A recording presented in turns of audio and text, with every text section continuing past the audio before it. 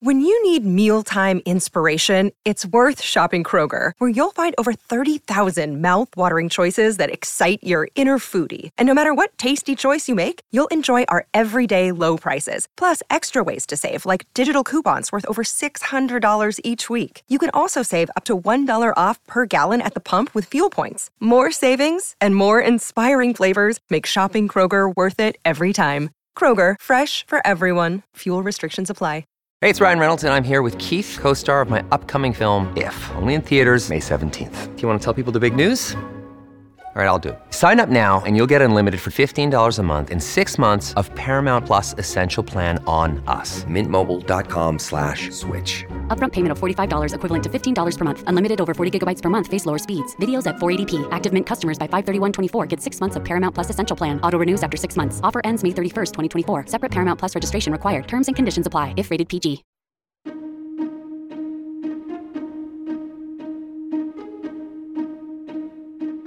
Hello and welcome to the How To Academy podcast, the bi-weekly show from London's home of big thinking. I'm Vas Christodoulou. Dr. Pooja Lakshmin is a psychiatrist and assistant professor at George Washington University, specialising in women's mental health. She's also deeply disillusioned with wellness culture and has set out to build self-care programmes that are evidence-based and actually work. That's the subject of her book, Real Self-Care, and of this conversation with Hannah McInnes. Enjoy. I'm going to actually just start off by asking, I quite often ask you to tell us what this book is about, but I'm going to ask you first to tell us what it is not about, because that is almost where you begin and what's so important for people to understand.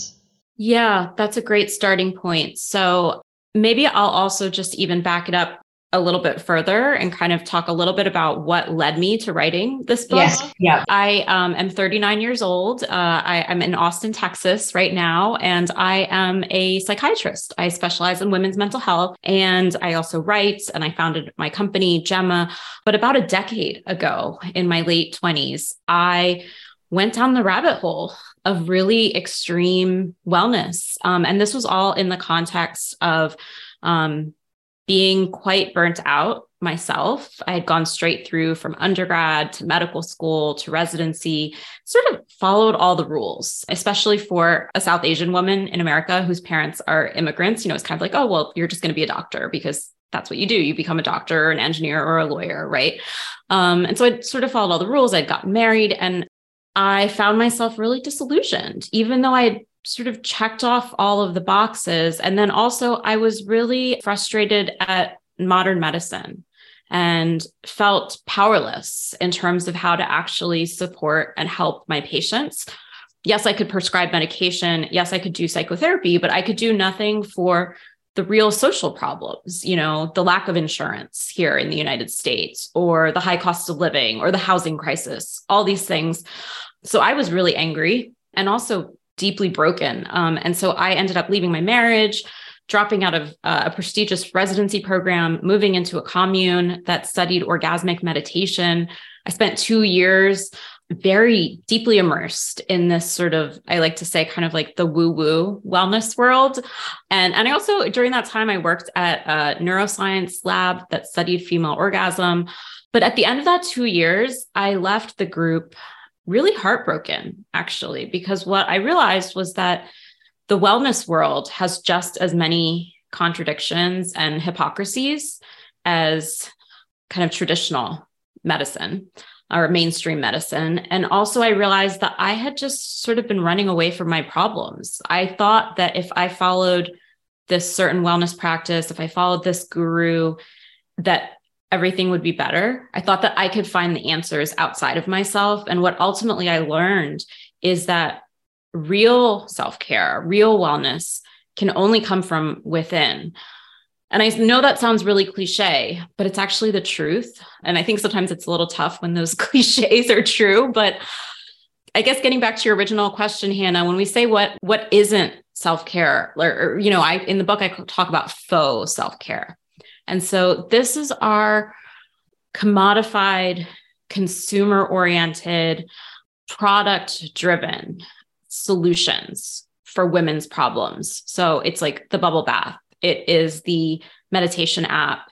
it is the juice cleanse. And I think we all know that you can't meditate yourself out of a 40-hour work week without affordable childcare. Like that doesn't work. And so I found it to be insulting, actually, that these are the solutions that women are given. We'll just take a nice bath and have a glass of wine. There, everything's fine. And it's sort of like, well, no, there's so much, the world is on fire. There's just so many different things that are broken in our surroundings, in our social structure, in our politics. And so how can we just continue to be served these Band-Aid solutions? You mentioned America quite a lot there, and you also mentioned women. They are two separate questions. Firstly, is this a book just for women, aimed at women? And is it more for American women? Is it worse in America, do you think? Or is this across Western culture? So I'll answer the woman question first. And I'm really glad that you asked that, because I include a specific note up front in the book about the words that I use. And so when I'm saying woman, I'm borrowing a definition of woman from Silvia Federici, who is, I'm sure you probably are familiar with her work. She's the iconic Italian feminist scholar and thinker. And she talks about women as a political category. So I am referring to women as in the most intersectional sense. So anybody in a culture that is disadvantaged, right? And there's different ways to be disadvantaged. You can be identify as a man and be neurodivergent or handicapped, right, in some way, and be disadvantaged. So, my clinical practice, by training, I'm a perinatal psychiatrist. So most of my patients are moms and are in the pregnancy postpartum period. So, my expertise is in people who identify as women, but I do think that these social problems and also the solutions, the personal solutions that I'm proposing are broadly applicable to a large group of folks, regardless of where you are on the gender spectrum. And I think actually that's also applies in terms of, your question about the United States versus Britain versus Europe versus and inflation. Even childcare, I understand, is quite expensive in the UK. So I think a lot of these social ailments are pretty universal. There's just different kind of tweaks, I think, in terms of the specifics. Yeah, absolutely. Certainly. Perhaps some Scandinavian countries might not apply there as ever. They seem to get a lot right. Can I ask you about why you chose to call it Real Self-Care? Because obviously, I wonder if you had any trepidation about kind of putting self-care in your title, given the premise of the book is really to dismiss a notion of self-care that most of us carry in our minds. Yeah, I really wish that I had been able to think of like a pithy new word that we could use instead of self-care. And I unfortunately wasn't creative enough, or I don't have like the marketing branding brain to, to have that. But then I was like, but you know what? I think there's a power in sort of reclaiming it. So why do you call it, sticking with the self-care that we need to be very wary of? And we'll obviously then talk much more about what real self-care is. Why do you call it the tyranny of self-care? Yeah, so I'll give you a really common example in my practice. It's, a woman who comes in and she says, Dr. Lakshmin, I'm not eating well. I'm not sleeping well. I know I'm burnt out. And I feel like it's my fault because I have this meditation app on my phone and I know I should be using it, but I just can't bring myself to.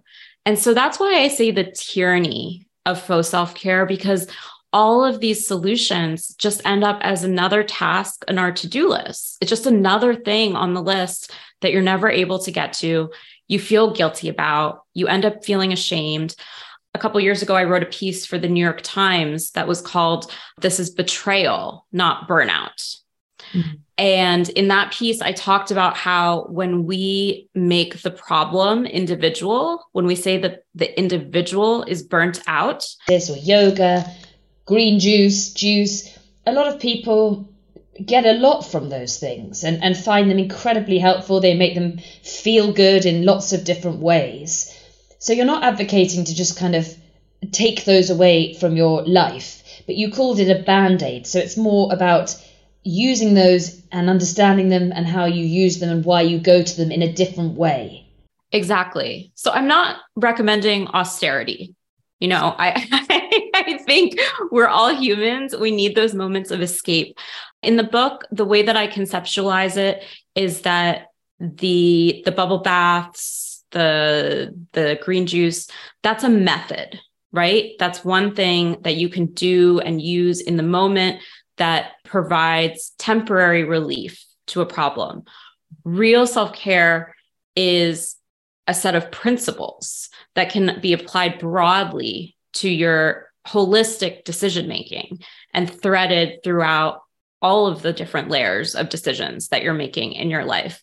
Another way to think about it is that the patient, and even myself, like I struggle with this too. You know, I finally managed to take an afternoon off for myself and, you know, book a nice massage, you know, spend $200, probably in the UK, it's like, you know, 400 pounds or something, you know, crazy, right? It's like a luxury. And then you spend the whole time on the massage table worried about your to-do list. And then you feel like when you come back to your desk, you have to make up for all the productivity that you've lost. And so the reason that that happens is that you've employed a method. You've done the massage, but you've not worked through the internal principles that allows you to actually experience the massage. So in which case, basically faux self-care, as you call it, is sort of short-lived. And I found it really interesting what you were saying about, you know, you just mentioned a massage, but you talk about wellness retreats. And the point is, well, you much rather hear it in your words, but the reason they don't work is because of how short-lived they are. Because when you go back into your real life, this kind of parallel universe that you might have been in, whether it's for 2 days at a spa or a week, you know, on a juice cleanse, makes you feel pretty bad about yourself when you just realize you cannot transpose that into your everyday life for whatever reason it might be. Exactly. And when I was kind of conceptualizing the reason why we turn to that escape, I referenced back to rehab programs, actually, right? If you're someone who's struggled with substance abuse, you check into a rehab program, and those rehab programs are very structured. You know, you don't have to make any decisions for yourself. Your day is all set out for you. And that's sort of similar to wellness retreats. And the problem, though, is that once you leave that retreat, you come back into your daily life. And in your regular life, you have to make tons of decisions, right? So it's like, it's really easy to feel good on a retreat. And I'm not knocking it or poo-pooing it. You know, we do, if you have the access to those resources to be able to take time out, it's not like it's something that you need to be ashamed about.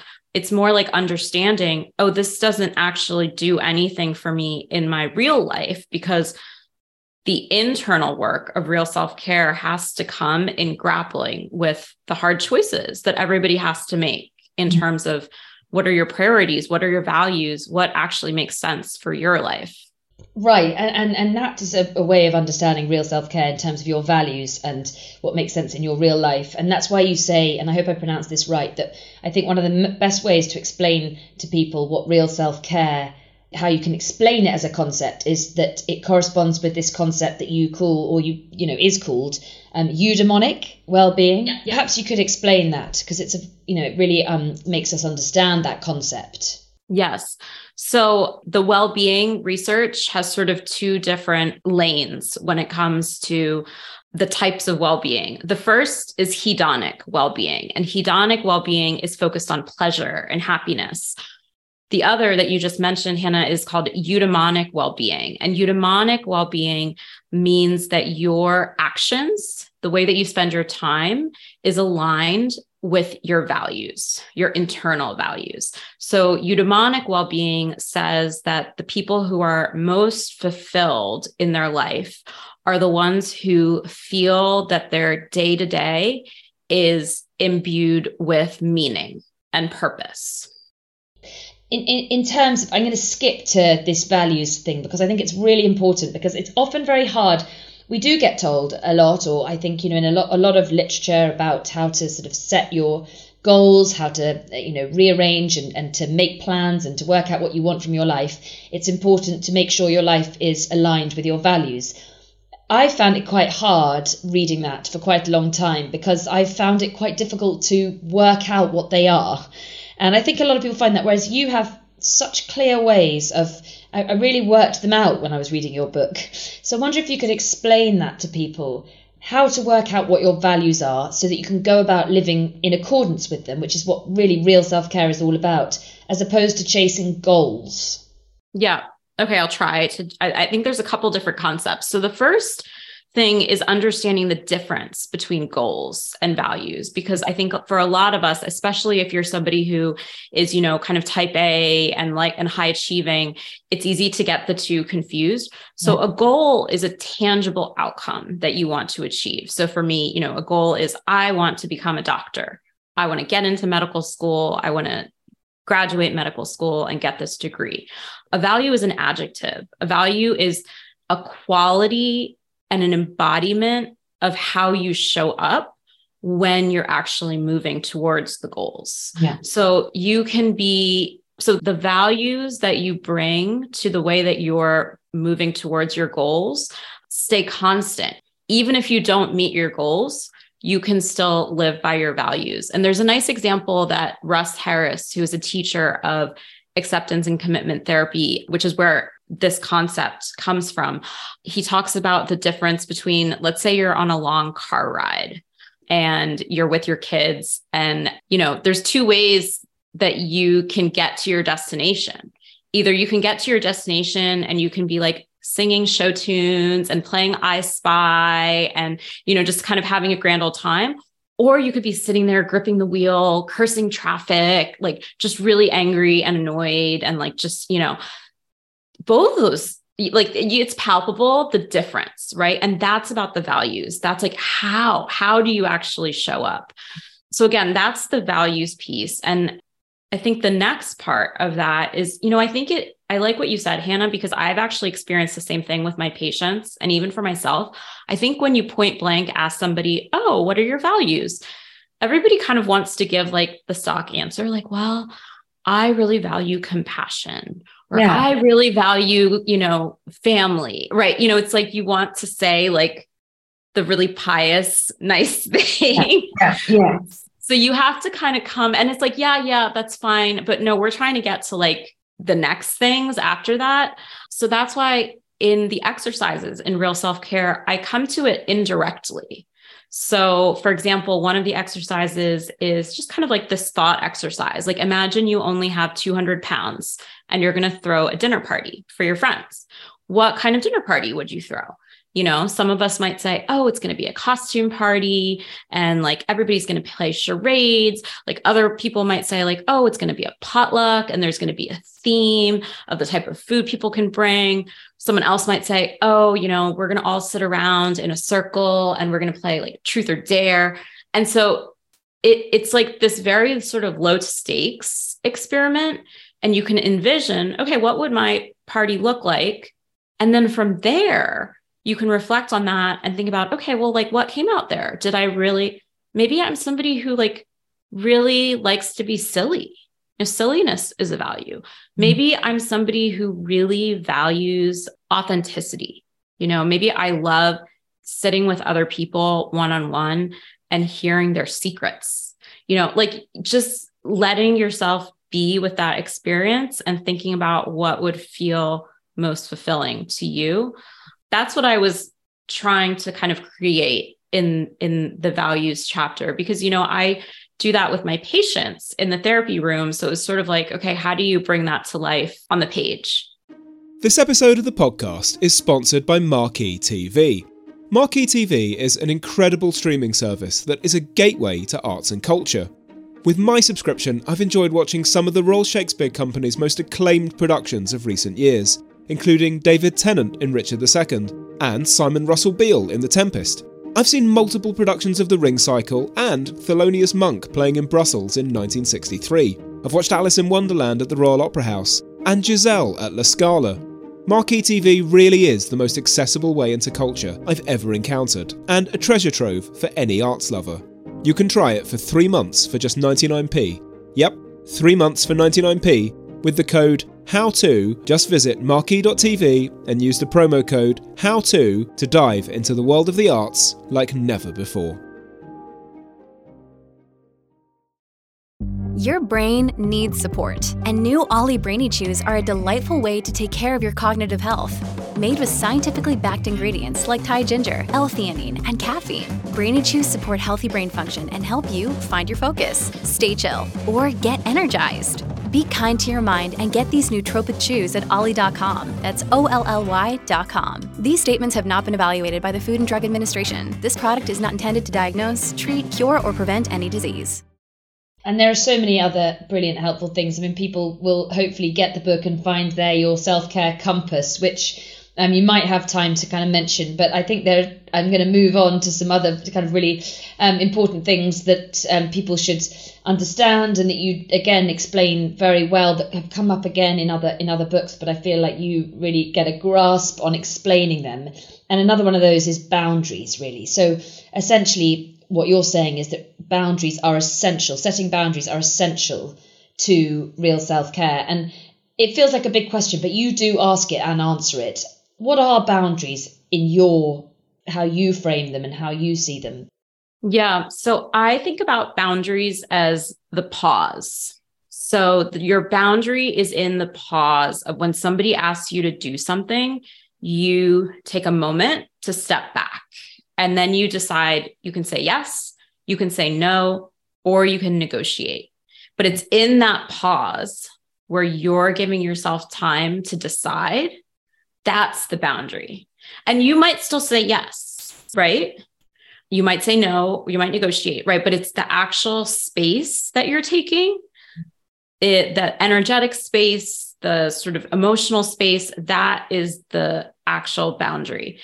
And I think, one of the things I'd love to just kind of like highlight is, I think when I use that word negotiation, I think a lot of times that sounds like very corporate, or sort of like, oh, well, we negotiate in a business setting. But actually, in our day-to-day family life, in our personal lives, I mean, that's constant interpersonal negotiation. We just rarely sort of use that word, but that's really what it is. And when I say negotiate, I mean, just asking questions. Somebody comes to you with a request, hey, like, are you free on Monday night? Just asking like, oh, like, what were you thinking? Who else is going to be there? Is there any way we can change the time to be right? And just allowing yourself to ask for your needs and make requests. Yeah. It's interesting that you say sort of corporate, because actually I think it's quite helpful to sort of see it a bit like that. When you give your advice, again, really sort of straightforward, practical advice about the way to actually communicate, and you have examples, again, I guess you do sometimes have to see it sort of business-like. The way that you advocate clearly communicating these things, rather that I think that's what that perhaps women are quite bad at doing, because they're trying so hard to please everybody. Yeah, we don't have as much practice. It's not socially sanctioned, right? We get penalized when we do it, for sure. And yeah, I think with boundaries in particular, there's really two processes that are happening simultaneously. One is that maybe I would say operational instead of corporate. Like it's very sort of like, this is what you do. You can use email, you can say text, but you can be clear, be very clear and direct, ask for what you need, say what doesn't work.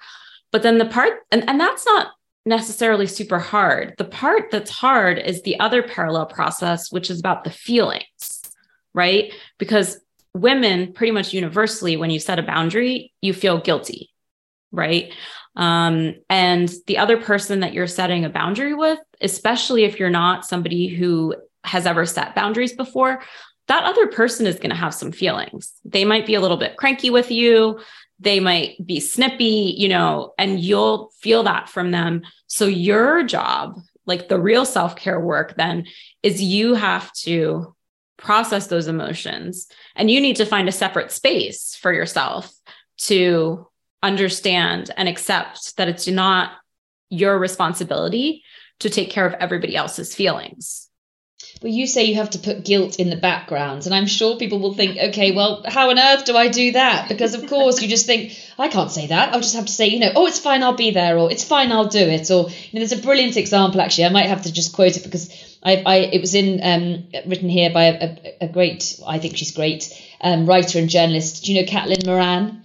And she gave her life rules at the weekend. And she wrote, women, when sending work emails, remove the first and last sentences of the emails. Those are the ones where you're almost certainly, 1, apologising for contacting the recipient, and 2, negating the preceding contents of your email with, but no worries if you can't, sorry to trouble you. And it's just so easy to revert to that. But, your book is, as I said at the start, very empowering. You tell us how to put that guilt in the background and feel confident in asserting yourself. Yeah. And my strategy for the guilt is to understand that the guilt actually isn't really yours. The guilt is coming from the outside. It's coming from all of these contradictory social and cultural norms and messaging. And as women, we internalize that. And then we wonder if we've said something wrong, or if we're asking for too much, or if we're doing the wrong thing. But if you think about it, the guilt is sort of always there. And the fact that it's always there means that it's not actually really providing any meaningful information in terms of your decision making.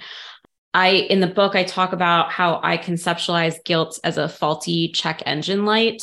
So like in your car, when you have like the light that just keeps going off and it won't shut off, even if you've gotten the car serviced and nothing's wrong, but it's still blinking. That's like guilt. It's like just always there, sort of in the background. And you can't spend all your time trying to avoid guilt, because then you're going to just move so far away from your values. You're going to get lost. So instead, the goal isn't to turn the guilt off. The goal is just to put the volume down and say like, okay, fine, it's there, but it doesn't have to guide me. But is that then because you say this is coming from society, this is coming from societal expectations, the way it makes us feel. Is that then to accept that? To just accept that it's there, it's always going to be there, and we must kind of be aware of it and then just sort of change our reactions accordingly? Yeah. I mean, I think of it as just sort of like a fly that you swat away.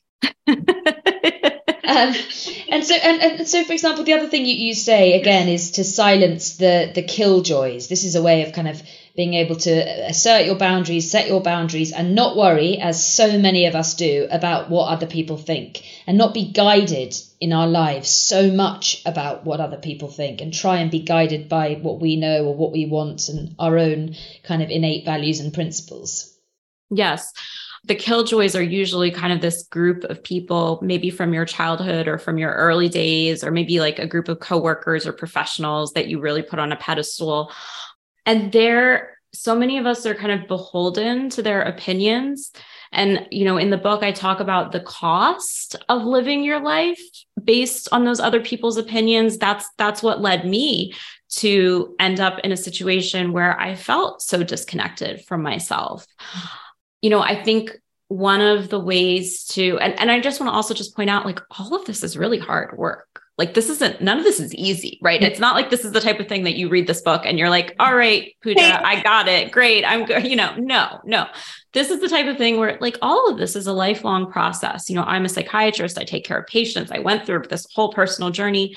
And there are some weeks where I'm terrible at real self-care, right? Like, it's just, you're always kind of like coming back and like trying to recenter, but it's a lifelong learning process. One of the ways that I also think about killjoys is this concept of the Rorschach test, which is like an old-timey cycle. It's like that ink blot test that psychoanalysts used to use, where you hold up the ink blots and then the patient will say what they see. Like, another person's reaction to your decisions and your choices says so much more about that person and their own insecurities and their own passions and their own wants for themselves. So I think, like, again, this is why the boundaries piece is so important. You have to develop the capacity to be okay with making choices that might be a little bit different than what other people are used to.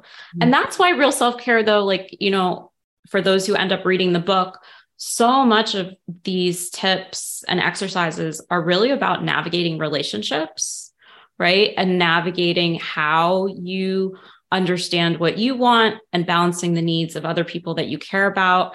So it really is about interconnection and how you live with others and how you show up in your relationships. So I'm not saying like, oh, just sort of like seclude yourself in a cabin in the woods and like cut everybody off like that. No, that's not the answer. The answer is that to find the people who actually do really support you and will be there for you. The killjoys are not those people. But it's also about self-compassion. And perhaps that's the most important and hardest one for people to kind of get to grips to. And people might think that self-compassion is hot baths and wine and candles. What is it in real self-care terms? Yeah, in real self-care terms, I think about compassion as what's called psychological flexibility. So you are developing a new relationship with your mind.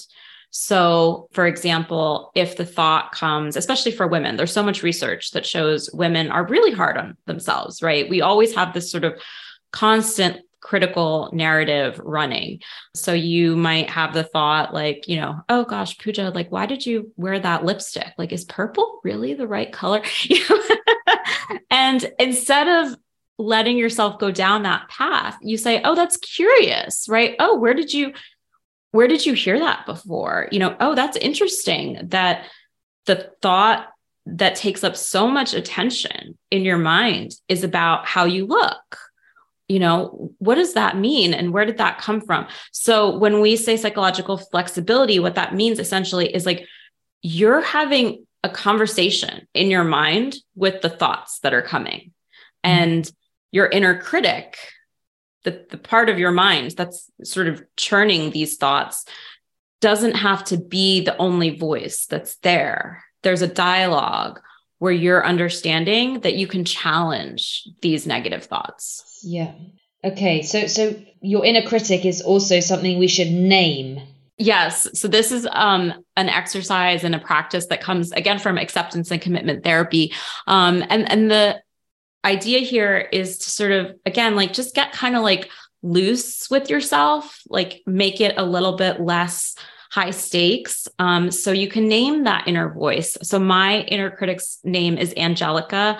She is the bossy older sister from Rugrats that maybe, and I'm really aging myself here. I had a patient whose inner critic was Miranda Priestley, that terrifying Anna Wintour character. And the reason that this works is because when you have a character in your mind, it reminds you that, oh, wait, this isn't me. You know, this is something else. This is another voice. And I don't have to listen. I don't have to accept this type of cruel self-talk as the truth about myself. Like the real truth is you're not going to get rid of it. You're not going to be able to turn it off. The goal isn't to turn it off. The goal is to understand that it might be there in times of stress. It'll flare up, but that you don't have to be guided by it and you can let it go. Like it can come and you can just move on. Another day is here and you're ready for it. What to wear? Check. Breakfast, lunch, and dinner? Check. Planning for what's next and how to save for it? That's where Bank of America can help. For your financial to-dos, Bank of America has experts ready to help get you closer to your goals. Get started at one of our local financial centers or 24/7 in our mobile banking app. Find a location near you at bankofamerica.com/talktous. What would you like the power to do? Mobile banking requires downloading the app and is only available for select devices. Message and data rates may apply. Bank of America N.A., member FDIC. So these are the things essentially that are barriers to sort of self-compassion, and they're barriers to giving yourself real self-care, really. Kind of your inner critic piping up and saying, don't do this, don't rest, for example, is one of them. I'd really love to explore before we get to audience questions, because I just found, again, them so helpful. Your suggestions for taming what you call martyr mode. And this is a huge barrier to self-compassion. So what is it, and how do women kind of stop themselves from feeling they have to bend over backwards to help everyone, even if that is not really serving them or the people they think they're helping. Yeah. Yeah. And because the worst part of the martyr mode is that you're so angry, right? Yeah. You're seething because you're doing everything and nobody is helping you. And can't they see that you are just completely carrying the whole weight of the world on your shoulders? And yet everybody else is just sitting around playing their video games and having a grand old time. So it's the fix to that first is to recognize that you're there, right? Because the martyr mode is something that, sort of ebbs and flows. So there will certainly be triggers in certain times of your life or seasons of your life. One time, or the one place that I see it creep up pretty often with my patients is during the holidays, like during Christmas, because so much of the weight of the gift giving and the making of all the magic falls on women and moms. And then I suggest a strategy of coming from good enough. So meditating on what is good enough. And instead of focusing on, or instead of worrying about being selfish, and instead of going in the other direction and being selfless, actually, we just need to be good enough. Because when you're trying to be selfless, that's actually when the martyr mode comes.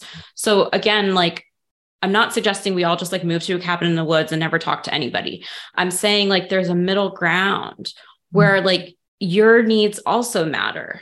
I'm not saying that your needs are always the most important needs, but I'm saying that you can be part of the team, right? And you're allowed to take your preferences into account. And yes, of course, there will be situations where your needs are not the top needs.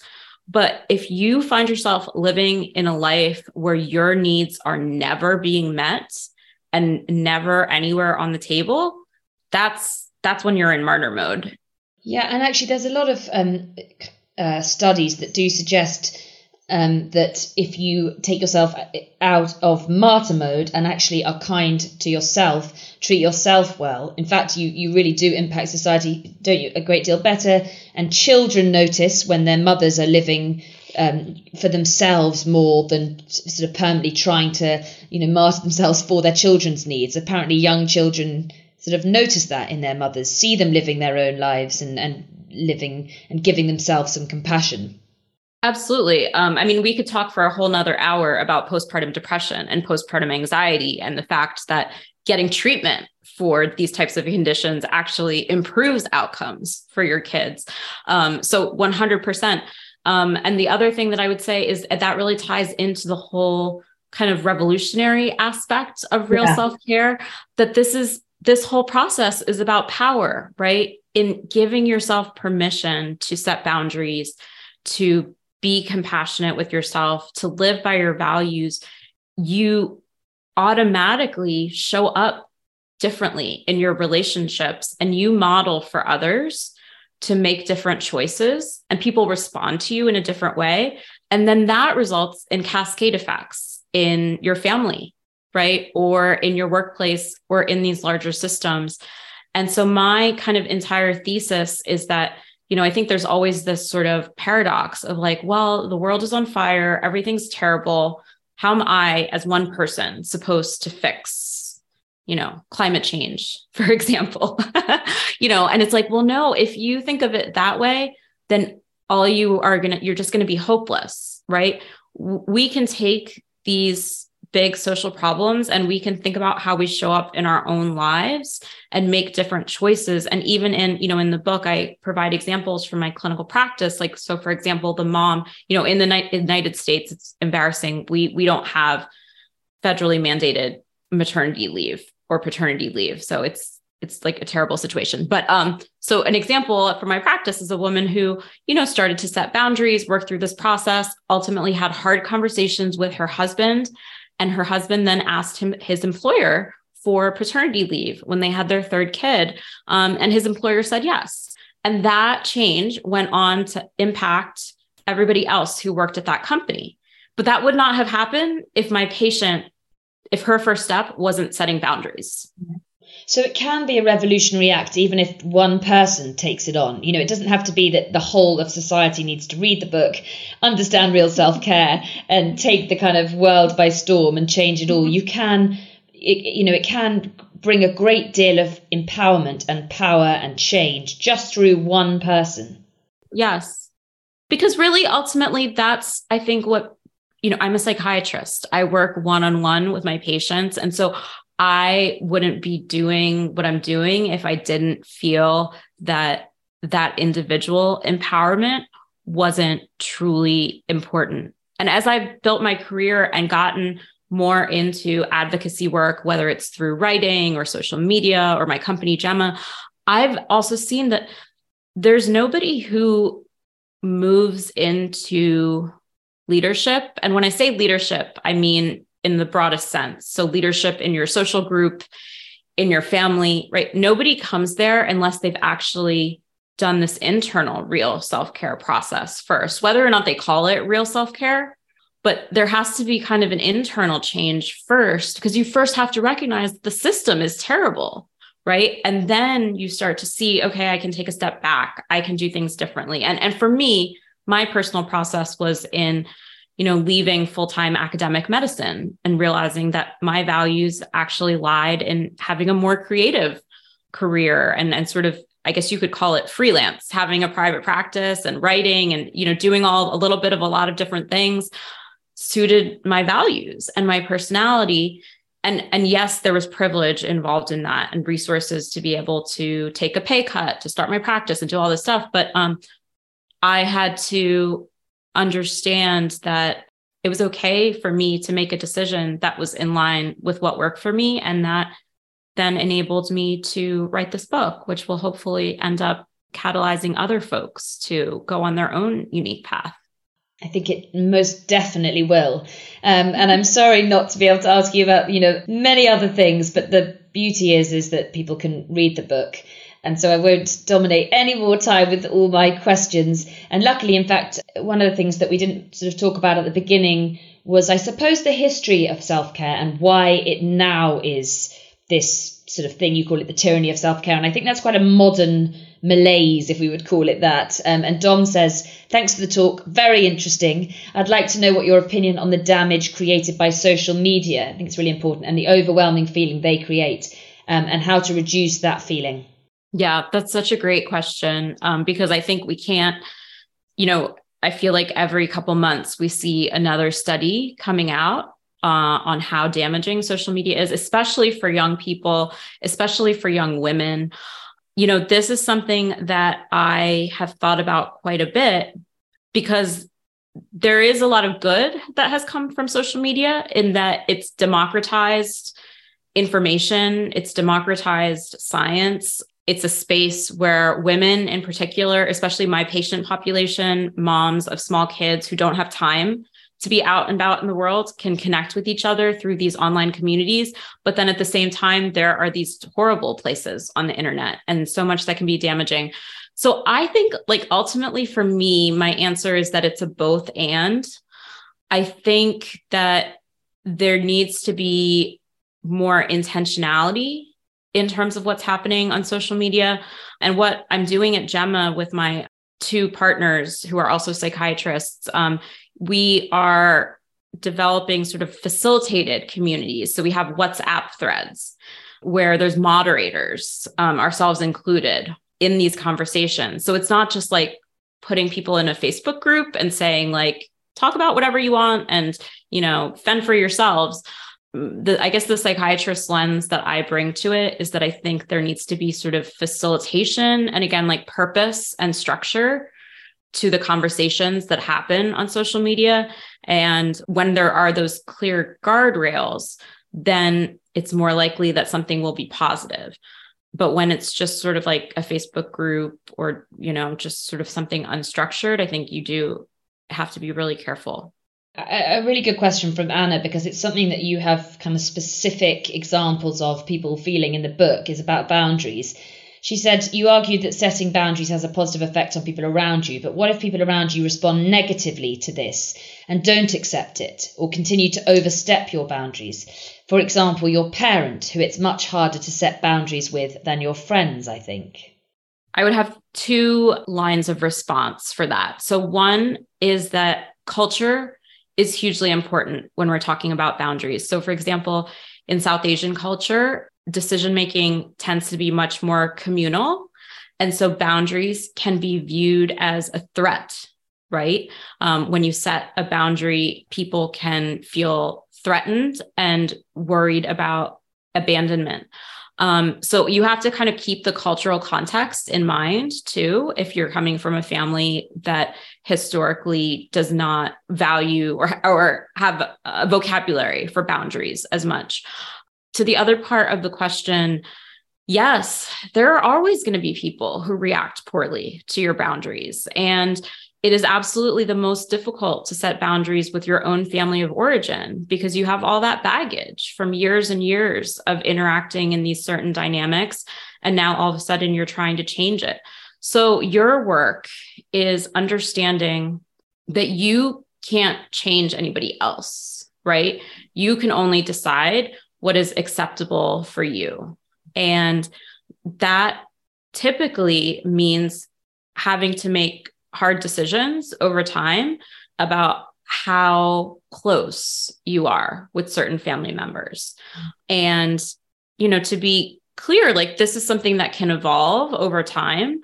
But I think that oftentimes if you're coming from a family where boundaries are, received very poorly, and that's a pattern, then, one of the things I work through in therapy with my patients is like really kind of understanding over the course of usually years, okay, well then what is a safe distance? What does that distance look like? What is realistic? What feels possible? And of course, there's always pros and cons to this. I'm not saying any of these are easy solutions. You might decide that it's worth the cost because you want your kids to have a close relationship with their grandparents, or you might decide the cost is too much and I will take the hit and bear that guilt, right? Like, I guess what I'm trying to say is there's not an easy answer to these questions, and it's something that you have to sort through over time. Another really good question. I'm so important that Alex, that you asked this, because I suppose we didn't talk at the beginning about when you need to seek a different type of help or when real self-care is and isn't appropriate. And so Alex says, you talk about burnout. Please can you expand more on your definition? A lot of people talk about burnout as a transitory thing that they can get over in a weekend, which I find frustrating, as I burnt out and was off work for a long period and recovery took a long time. Still not properly recovered, in honesty. Is this the sort of burnout your book addresses, or the more short-term sort? Yeah, so I think about burnout on a spectrum of severity, and the person who can take a weekend off and feel better, in my view, is not, I wouldn't call that burnout either. Burnout means that you need a much longer time away. And I think this book is written for more of maybe an existential burnout, where you find yourself really deeply questioning a lot of assumptions that you had in your life. And it's not a substitute for psychotherapy or seeking professional help. In the book, I actually provide, every chapter has a specific little section about how to know when to seek professional help and how to know if some of the things that you might be experiencing are a flag for having the next level of support, whether that's through a psychotherapist, whether that's through medication. And so, I can't say, Alex, to your question, I don't know exactly your specific situation, but I think that maybe I would answer that by saying, in my experience with my patients and from myself, there's usually never just one thing that fixes burnout. It's never usually just one choice or one change. It's usually hundreds of small changes and hundreds of different steps that you take to get yourself back on the path to being closer to yourself. So I would say this book is one tool, right? But there and hopefully, kind of reading through it and metabolizing it will help you see what the other tools are as well. I mean, and it's really helpful, as you say, in each chapter, there's a section that just says, if you feel this way, then you need to seek a medical help rather than assume that you can sort of do it like this. And then by all means, you come back to this, but it's not on its own if you are sort of experiencing a clinical, mental difficulties. Somebody says, please can you talk about the first steps to separate yourself from your inner critic? For me, it feels just me, the inner voice that sometimes motivates but has now become too loud. So I suppose I'm just trying to work out, I don't know if you can add to that question, the anonymous attendee who's written it, but do you mean perhaps this inner voice that kind of motivates you by telling you to do too much and is actually just too loud and too bossy, and you wish it would let you rest? Is that the question? Because it's really interesting. Yeah, I wonder, I actually have a little section in my book, after each chapter, there's a section that's like, it sounds great, but, and where I go through like kind of common questions. And this reminds me maybe a little bit of like, well, what's the difference between your critic and your drive? Yeah. Right? We all have an inner drive where, helps us get to work on time in the morning. And, and so I'm not saying that isn't important. It's when the voice becomes cruel, when it's so demanding, when it makes you feel bad about yourself, that's when it's counterproductive. And I think, again, there's a distinction there. So it's a little hard for me to know, based on this person's question, if maybe they're talking about their drive, and maybe sometimes it veers into a kind of a critical place, and then other times it feels more productive. I would say, just my advice there would be to pay a little bit more attention to like the tone of that voice, and maybe even journal and keep note of what some of the things that voice says, and like get curious about the way it shows up. Unfortunately, we've managed to come to the end of our hour, and Alex says, thank you for getting to his question. I have the support of a therapist and have for decades. Boundaries is a big part of it. I've always found the phrase self-care really helpful shorthand in therapy, but annoying that over the last 5 years or so, it's moved out of therapy and into the mainstream. So now it just means yoga. Why don't you it's a really interesting place to sort of end, I suppose, because we're talking again about this journey of the term self-care, which you talk about, and we haven't got to quite so much, because it hasn't always been like this. No, it hasn't always been like this. And originally the term came about in the medical community, but then in the 1960s and 70s, Black queer activists in the United States, like Audre Lorde and Bell Hooks, really kind of crystallized this term as a political movement, self-care as self-preservation, especially if you're somebody who's coming from a marginalized group. And so my take on it now as a psychiatrist in 2023 is trying to bridge this lexicon of a social and structural critique, but also pointing to solutions that are deeply personal and have the potential to enact change. Well, thank you so much. As always, as I said at the beginning, brilliant questions. Alex, thanks for your PS. I won't read it out loud. Very kind.